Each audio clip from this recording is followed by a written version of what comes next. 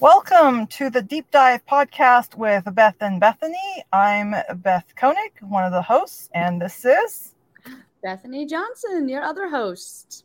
Welcome.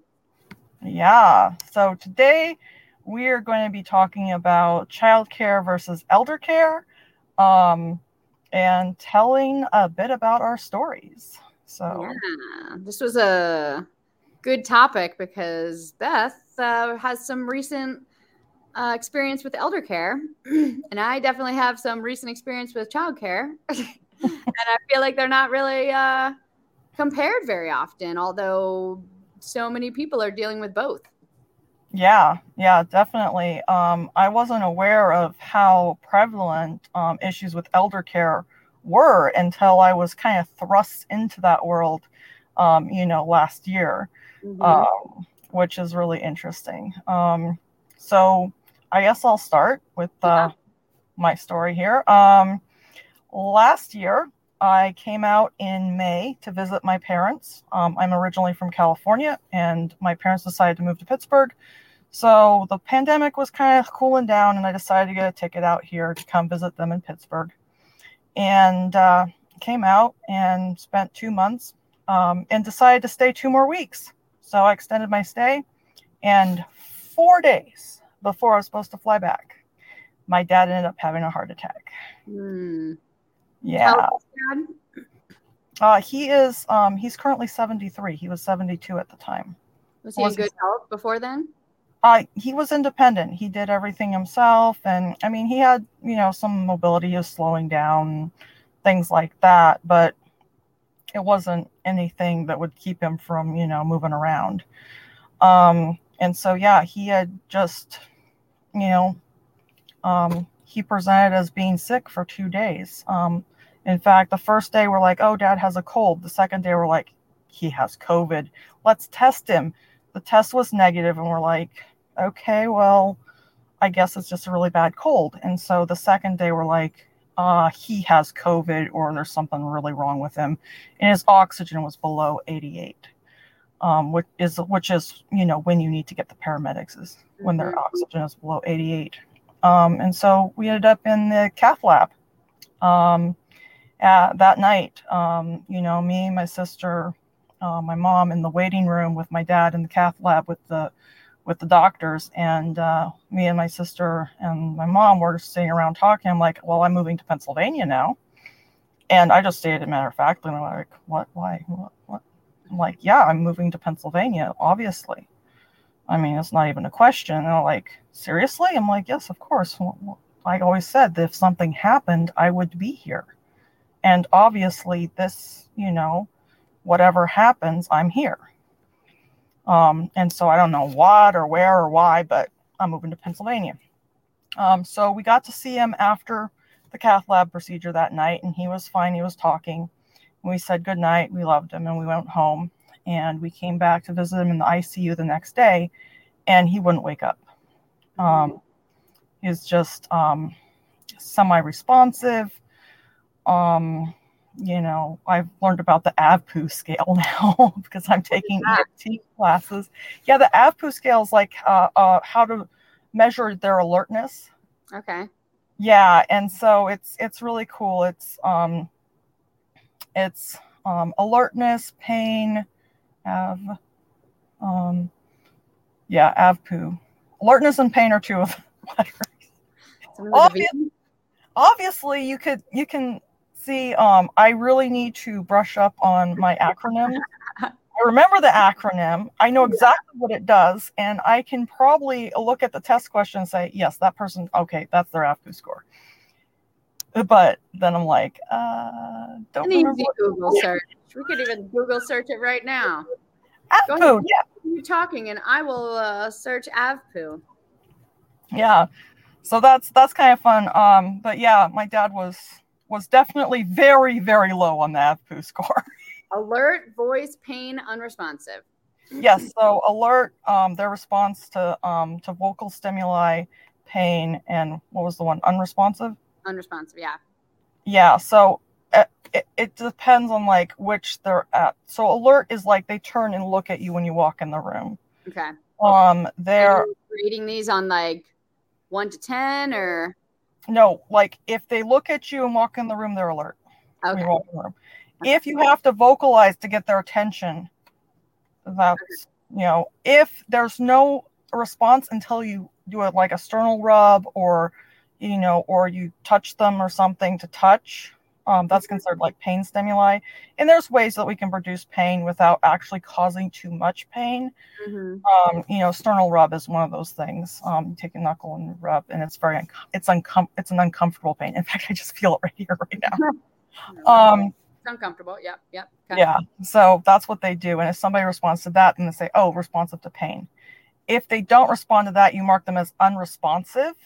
And that's when you have to go off of things like, are they breathing? What's their pulse? Right. And so that kind of thing. But my dad was responsive to pain stimuli.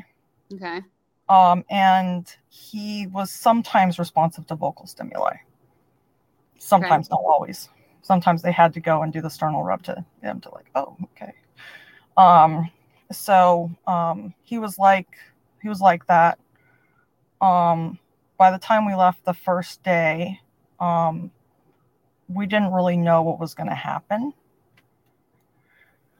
But he'd kind of shown us signs that, he's just very tired from the procedure and we probably just needed to let him rest. And my sister got on the horn. It was like, you need to run tests. We need to know exactly what's going on. He needs to go in an MRI like stat.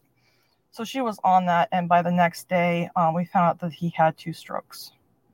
Oh, wow. So you think if your sister wasn't on the doctors like that, they would have just been like, we don't know? They wouldn't have run those tests by themselves?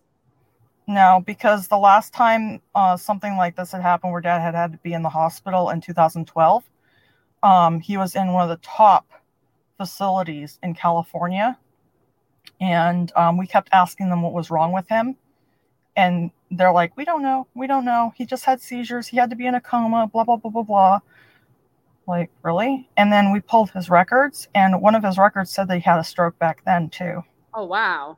And he hasn't driven since 2012 because he has seizures, right? So, but he's been seizure-free for years. Just to show how much, one of the first parts of elder care is just being an advocate so they can even get the care that they need. Yeah, and that's why I'm really lucky. My sister works in healthcare. She's in the administration side. And I am telling you, if you think having a nurse on your side is good, get one of the admins on your side. Yeah. Totally. Okay, so he had a stroke. So what happened then? So then we went through the whole thing of, okay, is Dad going to live or die? Because remember, his heart's the main thing. We didn't really care about his brain as long as his brain is there and he's kind of somewhat responsive. The next day or two, he kind of started coming out of it. One day we went to visit him, and we went from him like just pointing around. We couldn't tell what he's trying to point to or say or anything. Ends up he had been talking about the lights. We're able to discern that later, much later. I thought when you have a stroke, there's like a very short time frame that you need to get them to the hospital and get this procedure done for them to be okay. Is that not right? Well, when he was showing signs, they had pushed meds for him, assuming that it was a stroke. Because we said, but anything, like if you think this is a stroke, push. Yeah. Like, there'd been like stroke alert protocols run on him. We went back through his records to make sure they did everything correctly. And if things did happen in the timeline in which they reported it happening, then it was correct. Okay. Sometimes I don't know if that's the case, but I'm telling you that hospital did save my dad's life, and I'm very grateful for them doing that. Okay. So I think they did the best that they could with what they had. So how long was he in the hospital for before you were able to take him? He was in the hospital for quite a while.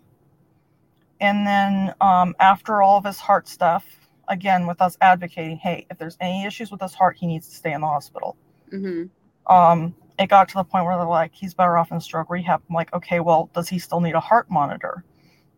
And stuff like that. And I didn't want him moved to a rehab facility until his heart was taken care of.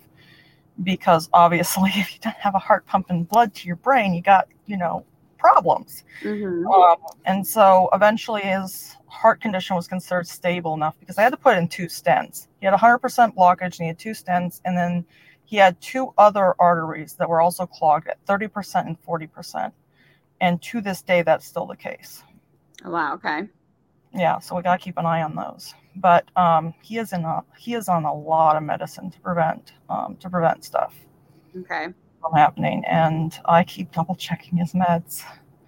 I'm telling you, the number one thing when you have an elder that's on a lot of medication, you got to be on top of those meds. Yeah. Like, I literally have alarms going off.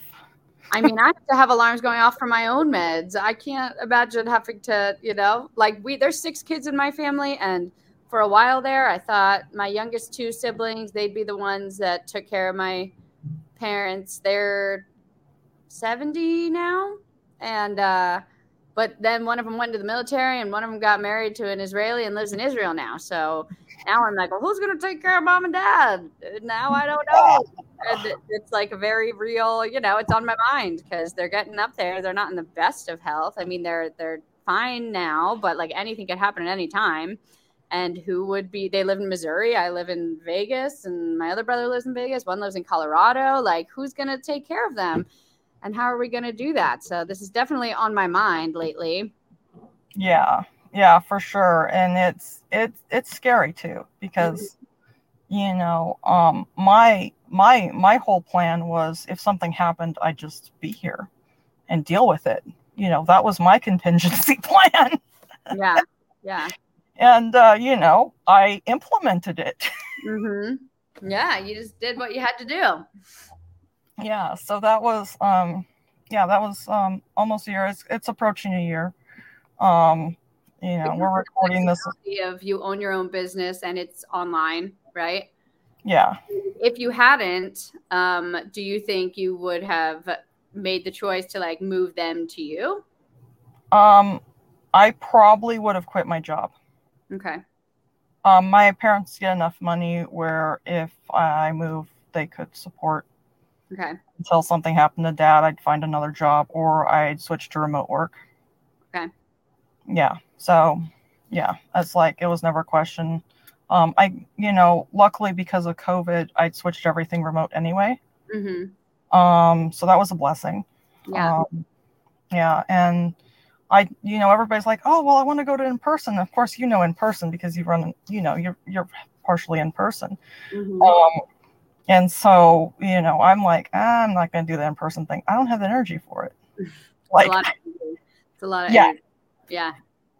Yeah, I'd love to be able to like just visit and hang out while it's going on type of a thing, but well, let's say a little bit about how me and Beth even know each other is that we both run hers is a lot more than preschool. I run a preschool and she runs preschool and lots of other things. So that's how we know each other because we both do that type of work, although hers is much different than mine, much more extensive, but we both work with kids. I have a local preschool and an online, and all hers is online now, but she works with kids from what ages do you work with? We work the whole gambit, all the way from birth up to, elder. So, mm-hmm. Okay. So you have, experience with all different ages but thankfully it's all remote now. So you were able to do what you needed and wanted to do, which was take care of your parents when they needed you. Not everyone has that, is able to do that, which is what we're going to talk about in a little bit. Because doing some research on this, there's not a lot of support for people who are taking care of their elderly or disabled family members. Yeah, there really isn't a whole lot of support. There's, my dad happens to be getting Social Security and he's considered 100% disabled vet. He was exposed to Agent Orange and he has a lot of issues related to that they've proven are related to it, right? And of course PTSD because, vets have a lot of PTSD. In fact, you can still kind of see it in him sometimes. He wants to know what's going on outside. He gets very uncomfortable if he doesn't know. he's afraid that people are going to start shooting at him, which, given where he was in the war, given where he was in the war, he was in the Vietnam War, he was flying airplanes that were getting, shot at. Yeah. And he was shooting back, and so, yeah, he has a lot of issues with that kind of thing. He had those issues for 40 plus years, right? Because I'm 40 now, and geez, when was the Vietnam War? Sometime before that. Yeah. Yeah. Okay. All right. So what has this year been like being the caretaker? Well, it's been interesting. I kind of liken it to what I studied about child development, because my dad had this period of time where, he's just able to point his finger. He kind of moved from the infant phase to the kind of, pre-verbal phase within a day. We got there and he could only gesture towards things. Okay. And we tried to give him a pen and he couldn't write at all. It was just scribbles. And we're like, okay, Dad, can you point to this letter? And we quickly figured out that his eyes, he couldn't really see. And so we're like, okay, well, we need to get him an alphabet board, get him some alphabet letters so he can spell stuff. Because we quickly learned that, it's Dad. He's obviously responding. He's showing that he knows things, right? Yeah, he just can't communicate. Yeah, he couldn't talk at all. Oh, man. Yeah. That's hard. That is hard. When you know they're there, they just can't communicate. I can't imagine how frustrating that would be for him and for people, for you guys. Yeah, and he had so much patience, though. We kept explaining where he was, what was going on, what was in his environment, and kept talking and explaining things to him.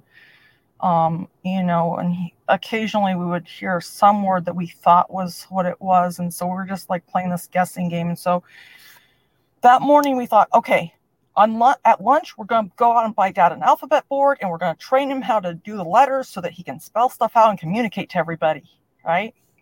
Then by the time that afternoon rolled around, he was starting to spell out words letter by letter vocally. We could barely make them out, but he was starting to spell them, right? Now, of course, we switched to the International Phonetic Alphabet. Both my dad and I are ham radio operators. Okay. And so we were able to switch to the International Phonetic Alphabet. But that first couple of days, we're in emergency mode. Is Dad going to die again, die or something? Because we still don't know anything about his heart condition, or not much anyway, because, we're not cardiologists and stuff. Mm-hmm. Yeah. And so that first time was okay, well, Dad's just spelling stuff. And so he would try to say stuff, and when we didn't understand, he'd try and spell it. And so he had been pointing down his bed, right? Down, trying to point down below his bed. And he was we knew he was talking about something to do with below his bed and something to do with the blanket. And we kept hearing food. He was saying food. And then he spelled it FOOD. We're food. Okay, but Dad, there's no food under your bed. There's no food there. You don't have food. Do you want us to get you some food that you can hide under your bed for later? I mean, you have your food up there. It's going directly into your stomach. The poor guy, he then figures out how to grab his blanket, and he pulls it up and keeps grabbing it, and then makes a tossing motion. And my mom's like, "Oh, you want your foot under the blanket? Foot with a T." Oh man! Wow. Yeah. So I'm going through that with my 2-year-old. He's pointing and saying something, and I'm like, "What is it? What is it? What do you want?" And then I'm finally "Oh, yes, that." So it is reverting back to, childhood and infancy. Yeah, and toddlerhood, and it's interesting because that's how I relate it. It's my dad is smart, much smarter than me, knows much more about what's going on. but physically he is a toddler. You know how you have to make sure that you have food that they're not going to choke on and stuff. Mm-hmm.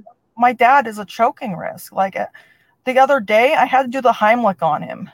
Oh my 2 gosh. days ago, he was Wow. choking on a noodle in his soup. Wow. Wow. Yeah, it went down the wrong way, and he was turning purple, which is the first step to going cyanotic because they get the blood rush to their face, like it's from the straining, and then that starts turning purple because they're using up all the oxygen. And I'm like, oh no, we're gonna get this out. So I just jumped behind the bed and squeezed him real hard, and it popped out. So Wow. that was okay. That's scary. We actually yesterday I was in class and we were looking at the back of an ambulance. Well, it's actually a QRS truck. Anyways, they have these things that probably people have seen on TikTok. It goes over the face and it's like a plunger. Life back. I have that. Yeah, the life back. Yeah, because I'm terrified of, and we did baby led weaning with Silas, so we're feeding him food at like 2. I mean, at 6 months, we were like feeding him normal food, just at baby pieces, but I was so scared, so I got the life back, and thank God we haven't had to use it yet. But yes, I have one right in the kitchen next to his chair. We have one in the car. Yeah, I'm telling you, yeah, I can't wait to get ours and train everybody how to use it, and we will probably end up ordering like one to keep in his go bag. Yeah, definitely. Yeah, because, I can't rely on somebody being able to get behind him and do the Heimlich, and the life backs are more effective sometimes. Yeah. Especially if you can't do the Heimlich effectively. I could barely get my arms around him, and then I was just pushing forward, and basically pushing him forward with my chest while pulling in with my arms because I couldn't get all the way around him to get a really good grip. And yeah, so scary. Yeah, luckily it worked, but we're going to fix that. We're getting life back. Get that life back. Yep, totally. And it's so fascinating, the parallels, right? Like, you already have a life back. I should have asked you, hey, what do you do if Silas chokes on stuff? Yeah. I mean, I am CPR and Heimlich certified and all that, but life back, I trust more than that because I've never had to do the Heimlich on anyone for real, so yeah. They say that to use that after you do the Heimlich if the Heimlich's not working, but I don't know. I probably, like, in a panic moment would probably go for that first just because I'd be so panicked trying to get it out as quick as I could. Yeah, and I think the life back is probably more effective because we don't want to do stuff where we could potentially get that stuff further down in, we want to get that stuff out. Yeah. So I don't know. I'm to have on hand for kids and elderly and anyone really. I'm like, carried in our diaper bag or in my purse or something. You never know when someone's going to choke, even myself. Like, you could do it on yourself. Yeah, right. And that's exactly what we're doing is we're going to be training Dad to grab it and use it if he needs to. Yeah. So in case he is around somebody who's like panicking, he can just grab it and do it himself and stuff. Yeah. And I think that, I was talking to the QRS guys that had that's the quick response unit, paramedics, not paramedics. I think it's EMT quick response unit. Okay. So it's basic life support. Basically, the difference is that those are just EMTs. They're the basic level EMTs. They're not advanced EMTs or paramedics. Paramedics are the ones with degrees and they have a lot more experience and stuff. Okay. And so, the QRS guy was like, we've had 2 saves in this township alone. In our township, they've used it twice and saved people. Nice. Yeah. I mean, the Facebook ads got me on that one, honestly. So that was enough because I was already paranoid. I mean, I worry about everything. So that once I saw that, I was like, oh, that's what I'm getting. And then I felt better, even though, it gave me peace of mind. Thank God I haven't had to use it. Well, speaking of peace of mind and baby equipment, I've thought about putting my dad on an apnea monitor. Like the owlette. We also got that for the baby when he was a little, and then I read that like it's pretty much just for peace of mind, and it wasn't like it has an oxygen monitor, but it only beeps if it goes below 80. And I'm like, what? Aren't they like already dying if their oxygen is below 80, right? Mm-hmm. Stuff like that. But then they ended up recalling it anyway. But Oh my gosh, they recalled it?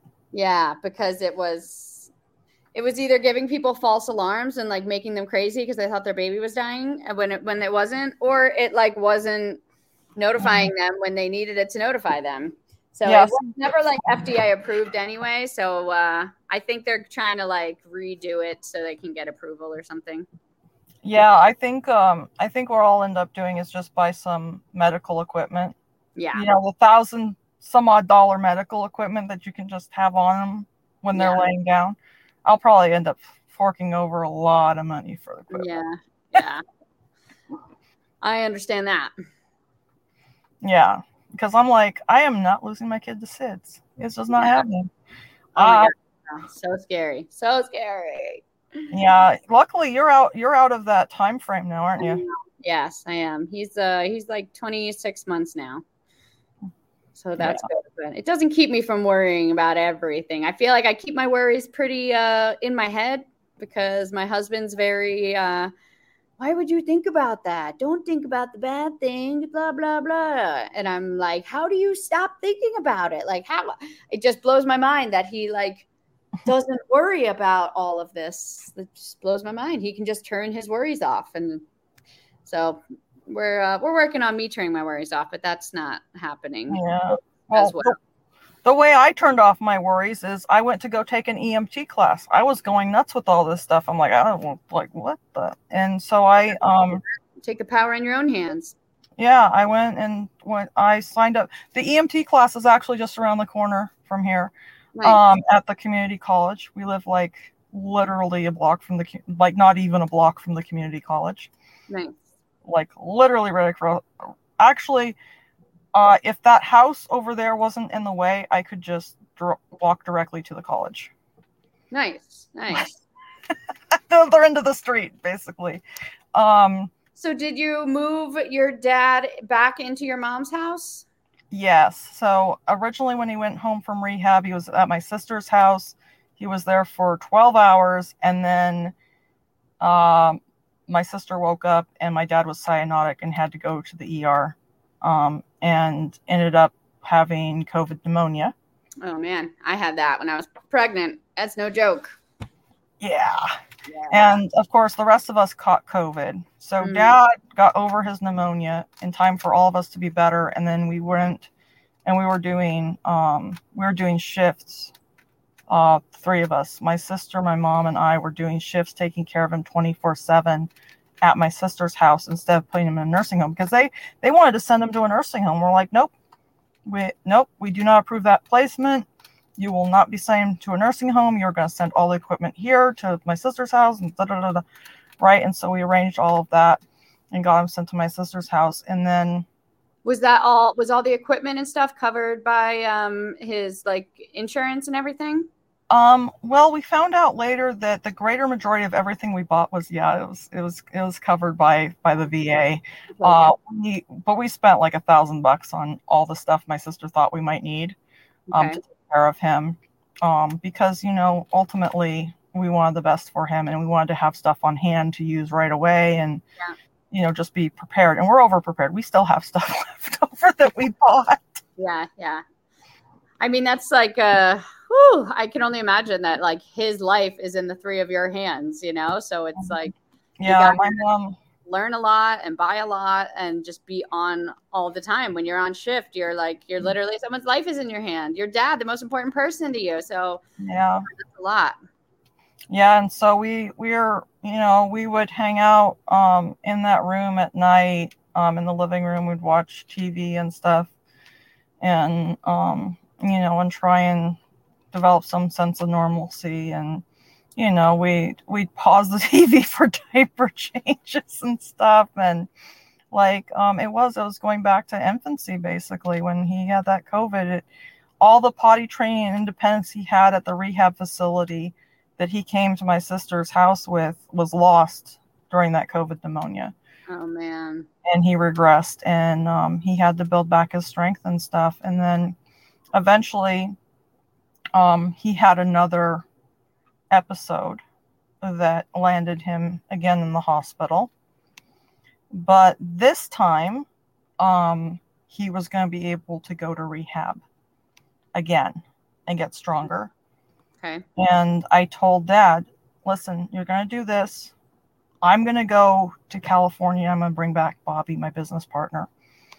I'm going to move him to Pennsylvania to help with the house and everything. And we need this. So I'm going to go and I'm going to get a U-Haul.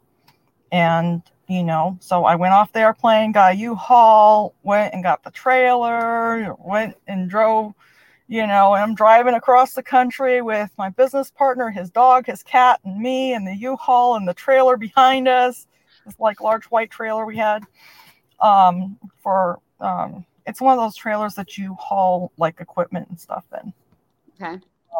Like a big one though, like you can, like our entire eBay store fits in there. Okay. Yeah. So it was an adventure, and I got back and we had a few days before they let Dad out, and we focused on getting my mom's house ready, and we thought he was coming home one day. And so we called these movers, right? Because he had this hospital bed, this like giant hospital bed, like heavy thing. And the VA was like, we can't move that. It belongs to the prosthesis department, which means he owns it. It's part of him. Any vet that has a prosthetic, which they consider the hospital bed to be a prosthetic for some unknown reason. What? Yeah, I know, right? That's the category it falls under. It's so weird. That's so weird. Yeah, but they said we can't move it. It's a prosthetic device. We can't move it. You own it now. You have to move it yourselves. And so we called this moving company, and they're like, yeah, for $600, we'll do same day move.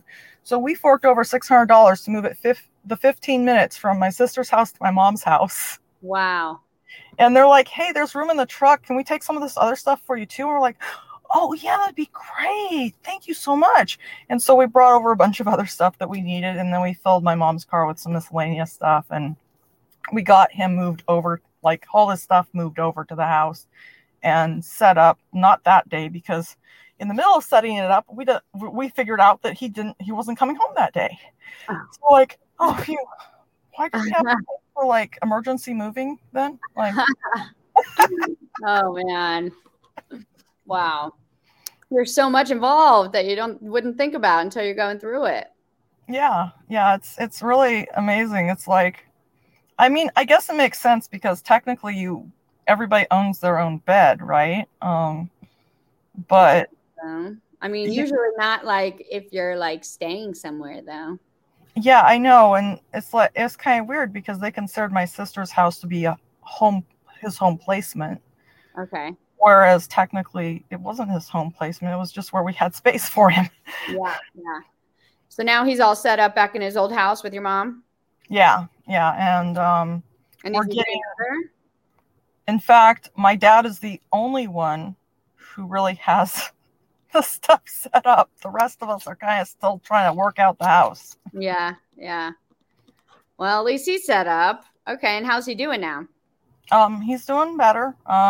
He went from that, infant phase to the toddler phase where he's using a walker and able to walk around with assistance. He can go from his bed to the bathroom by himself and back again. He's able to, eat most foods, but we still have to watch him for the choking risk. So he's very much like a typical toddler would be physically, but mentally he's much, much higher functioning, of course. Is he talking now? Yeah, he talks. He still has speech issues, but he talks. And for the most part, I can understand him. I repeat back what he says, and then he realizes if I mishear something, and he'll correct me. Wow. Yeah. Okay, so I have some things here, some bullets that I'm going to read out, and then we can discuss them as they come. Okay, here's just a few things that make it different and or harder for elder care as opposed to childcare. Number one, unlike childcare, which is often shared and even celebrated in our society, elder care is often shouldered by a few and rarely discussed with others. Does that apply? I mean, right now it's you and your sister and your mom, right? Well, in the house, it's me, my mom, and my business partner. But my mom's memory may be going downhill. So, and that's another thing that comes up is that, let's see, where is that one? Most family caregivers don't have a 9-month preparation time for their new role as mothers do. Friends and family don't throw a party or a shower for new caregivers with gifts as pregnant moms get. Friends are often uncomfortable to offer respite, whereas some friends might be willing to babysit your kid. There's no implicit rules on the roles or clear-cut timing for when to assist in a greater capacity, when to call upon paid help. Many families find themselves caring for multiple family members at once over a period of many years. So, like, if something happens to your mom, then you're caring for both of them. And you don't know, and it's not like it reaches this 18-year-old, all right, you're on your own. It's like until a parent passes away, which is like not what any child wants, but also at the same time, it's really different in that way. The uncertainty of how long this is going to go on, and you don't have as much support. It's not this thing that's, yay, there's a new baby. It's like, oh, I'm sorry, you have an ailing parent, and then you're not really getting any help, any babysitting services to give you a break, and that type of thing. Yeah, and luckily, because my dad is a vet and he's considered 100%, the VA is paying for a caregiver to come in 3 times a week for 4 hours, and then we get respite every other week for 8 hours. Okay. And so we have, like, I think it's every other Tuesday we have the 8-hour respite, and then Monday, Wednesday, Friday we have the 4-hour caregiver that comes in. She helps with showering and doing all these things. I mean, at any point in time, if my dad has an accident or something, me and my mom will have to clean him up. Mm-hmm. In fact, I had to, change his bed the other day, right? Like, it's like, okay, Dad, what happened here? And he explained it to me. I'm like, okay, well, these things happen. Let's get you in the bathroom and let's go. Mm-hmm. Get everything, and I stripped the bed and made it, and that's just the way it is, right? And yeah, just as if a preschooler did that. All right, well, let's just clean it up. It's the similarities. There's a lot of similarities and a lot of differences, and even the role reversal. Talk about, like, these are the people that took care of you for your entire life, and who changed your diapers, who raised you and taught you how to talk and feed yourself and all this, and now you're doing that for them. What is that like for you? Well, it's interesting because I was changing my dad's diaper back when I was at my sister's house, and we were going through 12 diapers a day. It was unsustainable. And luckily the VA eventually kicked in and started sending us diapers and stuff. Otherwise, we just spent thousands of dollars in diapers. Mm-hmm. And so, a couple times my dad's like, I hate, this, he's like, essentially is like, he really didn't like that he had to do this, that I had to do it. Right. Yeah. Like, Dad, well, listen, you took care of me when I was a kid, and now you need help. And so that's what I'm doing. Mm-hmm. This is just what has to be done right now. Mm-hmm. There's nothing we can do about it. We just have to do it. Yeah. And yeah. I don't mind. I'm here. Yeah. It's such like a vulnerable place, I feel like, for the parent to be in. They've always seen themselves as your caretaker and the person who's going to be there for you no matter what. And then all of a sudden you're changing their diapers. I can only imagine what he's going through, just experiencing, that loss of autonomy for himself, while also knowing that, I mean, you're stepping up, you're doing, like, what would it be like to know that his family wouldn't step up? It's hard. It would be hard either way, but at least he has someone, but getting over that, like, okay, my kid's changing my diapers now. I can only imagine. I mean, when that time comes with my dad, I don't think he's gonna be very gracious about it. I think that's gonna be like it's gonna be a thing, just because of his personality. Yeah, we've been very, very fortunate with my father.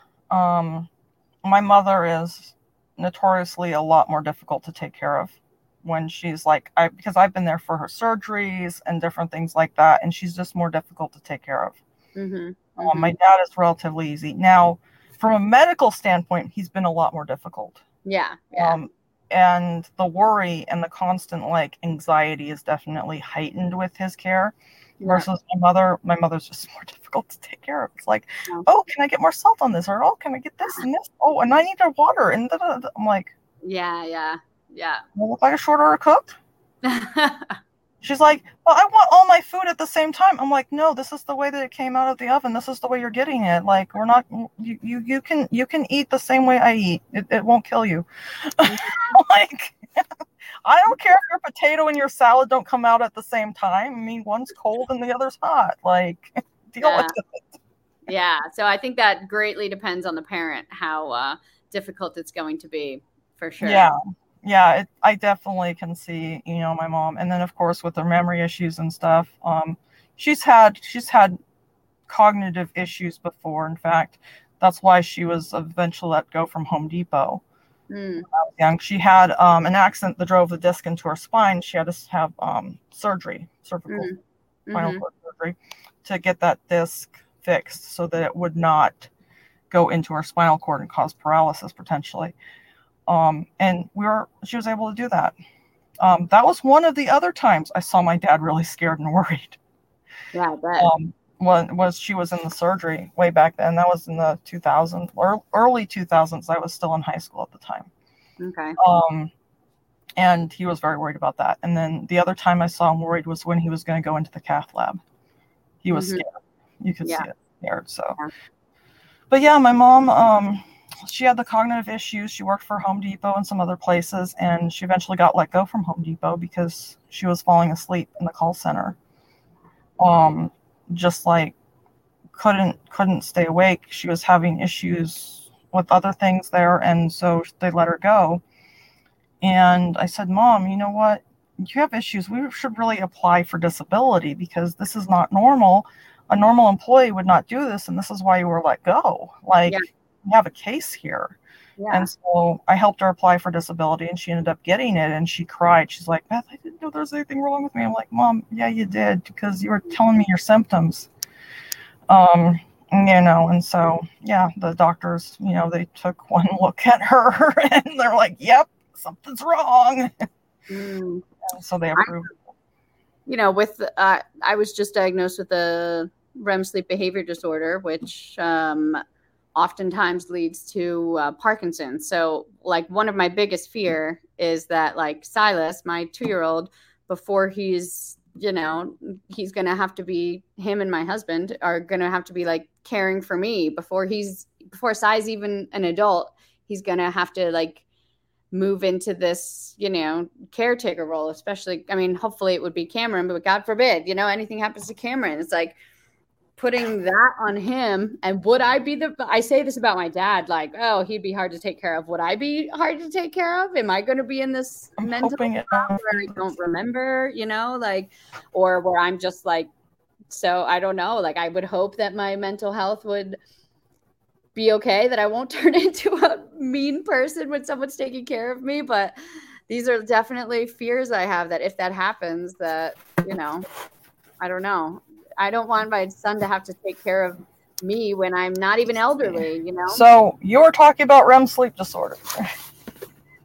Yes, just how after getting diagnosed with REM sleep disorder and finding out that it usually leads to Parkinson's or Alzheimer's, and I'm still young, and they say within 12 years, 70 to 80%, within 12 years of the sleep, or 10 years of the sleep disorder starting, which was 7 years ago for me, there's 70 to 80% of people develop Parkinson's.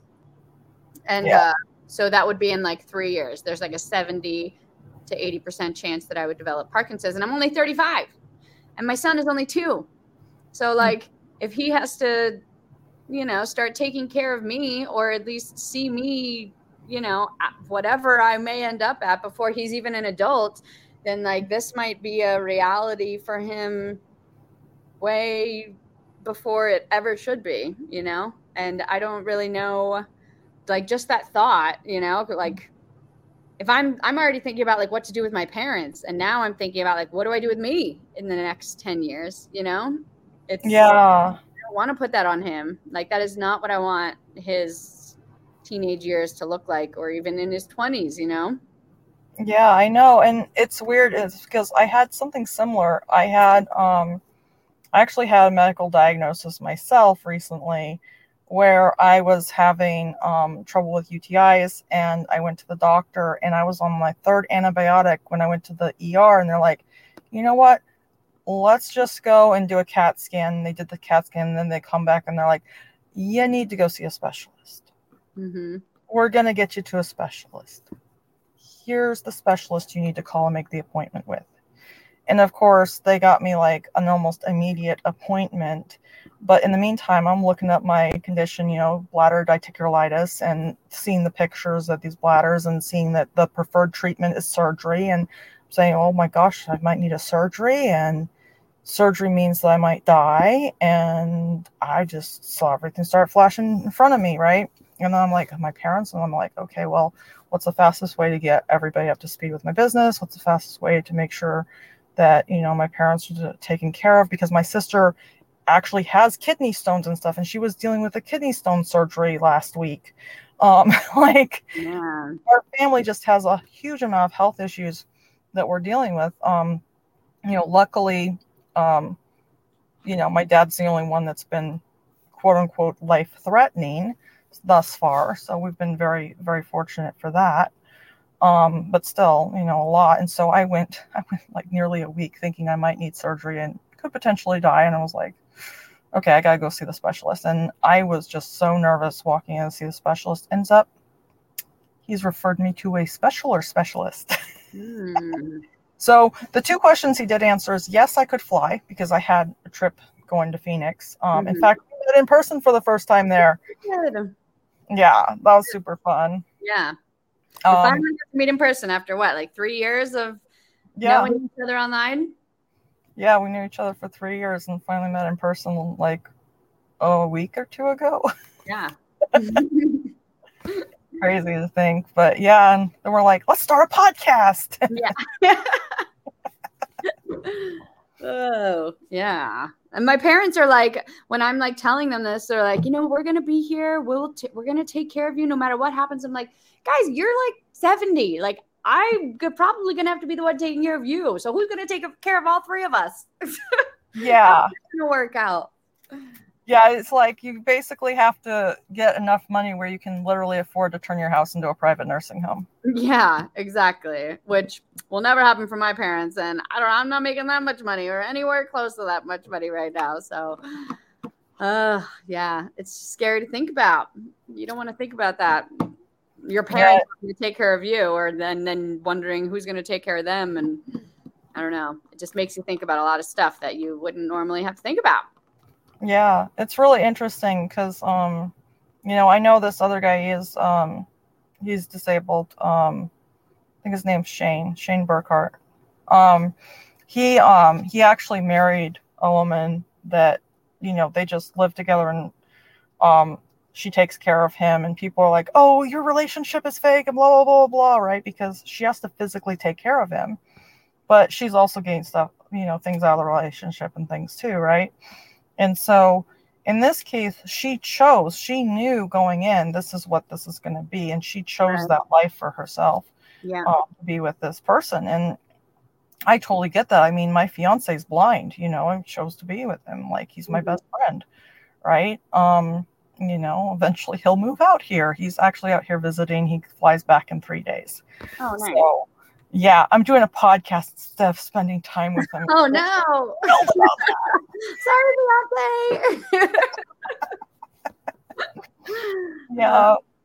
But, it's really good because I think I need to get out and talk about this stuff because, that thing you were reading on that bullet point, it's like, yeah, people don't want to talk about it.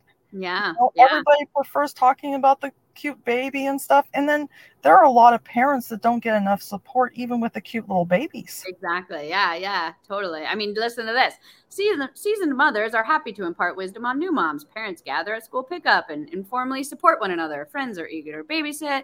Employers are often forgiving when parents need time off to care for their sick child. And that's not very true. But demands of care typically get easier as the child ages, and many families plan children's separate ages, whatever. But that doesn't happen. There is no like, let's meet up at the parent drop off and talk about how hard things are, like there are I did see some support groups when I was looking this up, and but like, I mean, it's just not something that you hear about a lot. So people who are doing that or caring for people are often alone in that, and that just makes it so much harder. So that was my Echo Auto trying to connect to my phone. Oh, that's okay. I can barely hear it. But yeah, like it's so much hard, and I hear a lot of parents that are complaining about stuff. I'm like, that relates to me and my parents. Like, what's happening with the elder care situation? I'm like, why is there just so much correlation? Because I never heard about this before, right? Yeah. You know, I was aware of people that, oh yeah, our mom's lives with us and we take care of, we help take care of her, take her to her doctor's appointments and stuff. I'm like, okay, cool. So you kind of do the stuff that I was doing with the group home where we took care of people with disabilities, right? And so that's the world I came from, is like, we ran a private group home where we, help people with disabilities take care of each other. We all pitched in and all like helped take care of each other. And we had, an informal group home going. That eventually, I decided that I wanted to do foster adult. And so I had a foster adult, guess you'd call my foster son for 4.5 years. Oh, okay. That's cool. And so I did that for 4.5 years, and then I got sick and I couldn't take care of him as well. And so he decided to go live with his parents. And I eventually figured out that I should not be eating meat products because it was making me hurt. Smoothies, girl. I've been doing those smoothies. Yeah. That should probably be an episode in and of itself. All the nutrition stuff. Yeah, for sure. We should definitely do an episode on that. Yeah, but yeah, it's amazing. Like, I just come from that world of disability, centric stuff. And so when my dad can't communicate very well, I'm like, okay, well, let's make adaptions for it, right? Like, It's no big deal. It's like, okay, he could talk better before, but now he can't. So we'll just do this, right? And you have a lot of experience with that type of stuff and with caregiving in general. Yeah. And so, growing up autistic, I have Asperger's syndrome, high functioning autism. And I never understood what was going on. I had like so much anxiety. I'm like, and I just couldn't understand anything that was going on. But, I'm probably the last person my parents would have pegged to be taking care of them. Right. Like, this is the kid that people said we should have institutionalized, right? Like, wow, that's crazy just to think about it that way. But knowing what it's like to not be able to kind of understand what's going on and communicate almost makes you a better caregiver. And just that leading into your role of your own company and all the stuff you've done kind of makes you the best option for a caregiver. So that's really funny how that changed and worked out, that your experiences helped you take care of them when they, when it was so hard growing up, and now you're able to do it for them like they did for you. Yeah, because it was my dad. My dad would talk to me for hours on end and explain everything to me, and that helped me so much. That helped me learn and grow so much, and then later on when, I branched out and I was kind of doing my own stuff in my 20s and figuring out things from there, I was able to be like, okay, well, I need to make people explain things to me. And so I did. When I didn't know something, I made people explain it to me.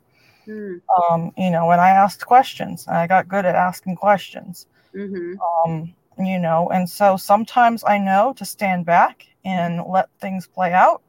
And then I go back and I ask questions later, because my dad taught me, there's a time and place to ask questions too. Like, you don't ask about the black girl in the car's skin color when you're driving with her right there, right? Because, I grew up in a very sheltered white Caucasian environment. And so, like, my parents, my parents were very, everybody is equal and all these things. But at the same time, I'm like, but her skin's so pretty. Yeah. Saying that maybe we shouldn't talk about that, like with the kid right there, because she was a kid. She was my sister's age, 3 years younger than me. And so it wasn't socially appropriate to be bringing it up in that context. Right. Yeah. So yeah, I mean, maybe if they were talking about makeup or something, but like, just out of the blue, like, no. Yeah. Yeah. Okay, so here's some bullet points. Let me see how they hit you. Elder care is unpredictable, variable events that can occur suddenly or creep up slowly. Obviously, yours was pretty sudden. Childcare focuses primarily on healthy children who live with the person, but elder care involves a variety of services responding to financial, housing, health, and legal issues that often need to be delivered at a distance. So it's like you're not just worrying about, as a parent, your own finances, and they're part of, they're all just kind of under you, but then you're dealing with a parent and it's your finances and their finances and their house. And so it's like the responsibility of a whole nother life that is now on you to figure out. And they may not be in reality of what needs to happen or be happy with what needs to happen. So that's a whole nother can of worms that you're dealing with, not just like trying to keep them alive, but like also trying to deal with their assets and their finances and all of that. And you might not even have most people don't have the, legal understanding on how to take care of that, or even the financial ability to hire lawyers and do all this stuff. So then you have all of that falling on you as well. Yeah, it's really hard. In fact, we're still trying to work out some of the legal stuff. And figure out what we're going to do with that. So yeah, maybe text me later, remind me. Figure out your legal stuff, Beth. And I'm like, literally, I'm really bad. I'm like always on lives telling people like, oh wait, can you text me later about that? I understand that. I forget. I just had to tell my employee. She's like, I'm really sorry to bother you. I know I already brought this up, but can you? And I was like, oh, please don't be sorry. I'm like, you need to remind me. Like, it's totally fine if you need to remind me like 10 times. I promise. I have ADHD, so my brain is like, my working memory is like 0. So I will forget something immediately after being told. Yeah. My working memory is okay until something more important comes up, and then gone. Yep. Yeah, and my preferred focus, I can focus on things with infinite patience and infinite focus for hours and hours on end. I will forget to eat. I will forget to sleep. I will forget everything but what I am obsessed with. I do the same thing. Yeah. Yeah, and that's really good for, getting projects done, but not personal life, not so much. Yeah, not so much like, oh my gosh, the Alexa alarm's gone off. Maybe we should go give Dad his meds right now. Take a break. You need to get up and walk. Your watch said move like 10 minutes ago. Yep. Yeah. What about the feeling side of things? Let's see about this. Plenty of feelings come into play for caregiving scenarios. Both emotions are very different. Raising a child is filled with moments of joy and satisfaction as the little ones grow and become more independent, which I can vouch for. Watching Silas grow and become more independent, he's now in this me phase. Everything is, no me, which is frustrating, but also like, oh, he's wanting to be his little person. But caring for parents, on the other hand, often involves feelings of sadness and even denial as they're losing their abilities. Instead of becoming more independent, they're becoming less independent and requiring more assistance.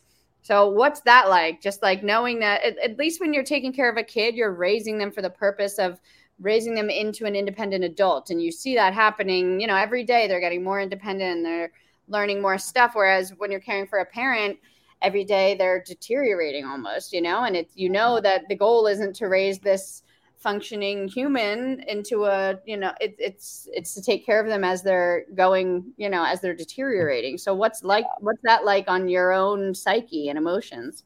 It's hard because I'm like, well, I have this toddler, right? Essentially my dad, and I have this teenager, like cranky teenager, which is my mom. Mom, I'm sorry I called you a cranky teenager, but, at times, like, that's just the way it is. And so, like, I kind of equate it to that because it's easier for me to think in those terms. And then I realized that I'm not raising people that are going to continue on. They're going to be at the end of their journey. Yeah. I am marching not towards the future, but towards the end. Mm-hmm. And that fills me with anxiety. Yeah. Yeah. I don't want to march towards the end. I want to march towards the future. And that to me is the hardest thing. Mm-hmm. It's really the hardest thing. And that, I think, takes the most toll on me is when I stop to think about it. Marching towards the end is not something I like. I want to be, moving forward. I want to keep everybody, happy and healthy and moving forward as much as possible. And so on my day-to-day things, part of Dad's rehab and stuff is that I can't do too much for him. We shouldn't be doing too much for him. He needs to do more for himself. He needs to practice moving. If he's in an odd position and he's okay, then we're going to leave him there to get himself out of the odd position he's in. If he's doing something odd that looks strange to us, we're going to ask him to explain it. And if he can explain it, we're going to let him do it because he's an adult, right? Whereas if it was a toddler, I'd be like, we probably shouldn't do that. Yeah. Right? But it's my dad. So I let him use his reasoning and tell me what's going on. And so I guess in that way, it is quite a bit different, right? As, you have to respect their autonomy and all these things. And so it's not like a toddler. I can just like pick him up and say, okay, we're going to go to the room now and, do this and that, right? But, it's also my dad. So it's like, Dad, we need to do this because of X, Y, and Z. And he's like, oh, okay. And so that kind of makes things easier too. And of course, my dad loves us and he wants to be around for us. And he understands that, like, you go anywhere and that's not part of the deal. You're going to stay here and you're going to live with us. And that's the way it's going to be, period. Yeah. Teenager. Yeah. And so, and my mom is like, she's having those memory episodes and stuff. And we're trying to figure out her medications. And, there's an interesting story about a cat bite, but I think we need content for another day too. So.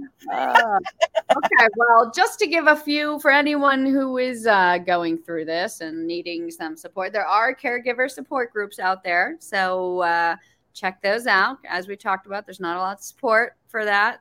There's also financially, there's medical care tax deductions, dependent care accounts, dependent care tax credits. So look into those if you are a caregiver and get all the help financially you can for that. And what else, Beth? What would you like to say to anyone who might be going through what you're going through right now? Well, you have to remember that, it's not exactly something that most people would choose to do, but if you're choosing to do it, your heart's in the right place and stuff. And, just enjoy the time you have, focus on quality because your quantity is rapidly decreasing, right, every day. And so focus on quality, focus on, okay, well, I have, 10 minutes here or 15 minutes there, like go in and say, hey, you want to read, I keep books around, like, we have this one called Stupid History. And it has like all these little anecdotes throughout history and stuff. And so I've opened that up and I'll read a couple of those out loud and we can laugh about them. And my mom likes to do crosswords. So sometimes we'll do crossword puzzles together and me and my mom will take turns writing stuff down and Dad will spell words for us or come up with the answers. And, we like to do that kind of thing. And so, just focus on the quantity and stuff. And, if you focus on the quality. Yeah, focus on the quality. See, I get the cute. I get words that have the letters. flip-flopped. I get it. What about if you're like, you've been doing this for a long time and you're feeling at the end of your rope? What is there? Do you have any advice for that? Because some people, I mean, this is years and years, and gosh, my poor husband, if I get Parkinson's soon, it's going to be a long time for him to take care of me. What can we give to, people who've been doing this for a long time and they're just feeling at the end of the rope? Yeah, it's hard, but when I feel like it's too much or something, I get out. I get out of the house, I take a walk. I make sure that all the safety stuff is done before I leave, right? And I'm out in my car right now doing a podcast. This is how I'm dealing with my mental health. I go to my business partner watches my parents while I go to my EMT classes at night, the emergency medical technician classes. And so I get out of the house and I do my other things. We go places when we have the caretakers, and stuff. And you just have to kind of figure out how you can build into this lifestyle. And also, if your loved one, needs certain things that there might be senior centers. There's daycare programs where seniors can meet and stuff and talk to people. And there's just different programs out there in the community where, if you do need a few hours to yourself, you might be able to just drop them off for a few hours. They can have lunch and hang out with their friends, and you can go off and do other things. I mean, that's now opening back up because it was all shut down from COVID, of course, but now everything's opening back up and those resources are available. If I wanted to, I could drop my mom off at the mall and let her play, in the senior center all day. Yeah. Now I might want to take away or my dad's old because, dropping my mom off in a mall with the credit cards is a little dubious. But oh, yeah, that's good though. Places like that, definitely. Well, that might be me, and in 10 years, I'll just be dropped off at the senior center. You don't have to worry about me with the credit cards, though. I'm way too cheap to do that. But I'll be the young one with all the old folks. Hey guys, I belong here now. Playing bingo. That may be me. Oh, well, this was fun. Our very first episode. Yeah. Did we deep dive enough for you? Any other deep thoughts you want to throw out there?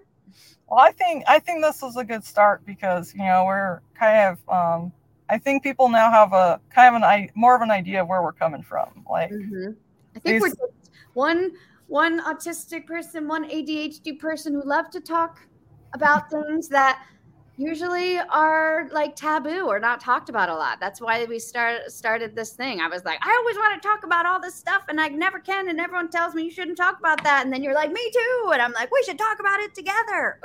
Yeah, exactly. And I'm sure we'll have plenty of topics to talk about. Oh yeah.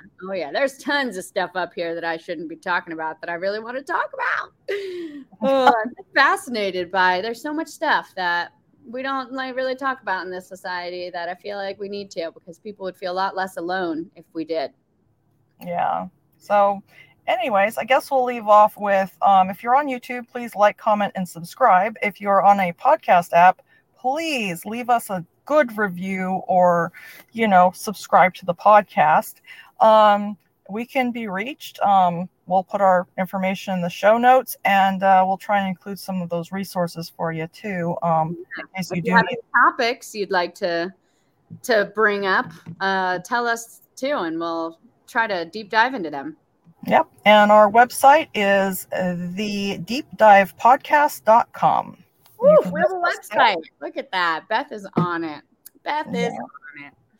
Yeah. I moonlight as a tech expert. Yeah, she's the tech Beth. I am not the tech Beth. I don't know which Beth I am, but she's the tech Beth. Okay, and with that, we'll sign off with our first episode, and we'll see you guys for episode 2. All right. Yeah. Woohoo.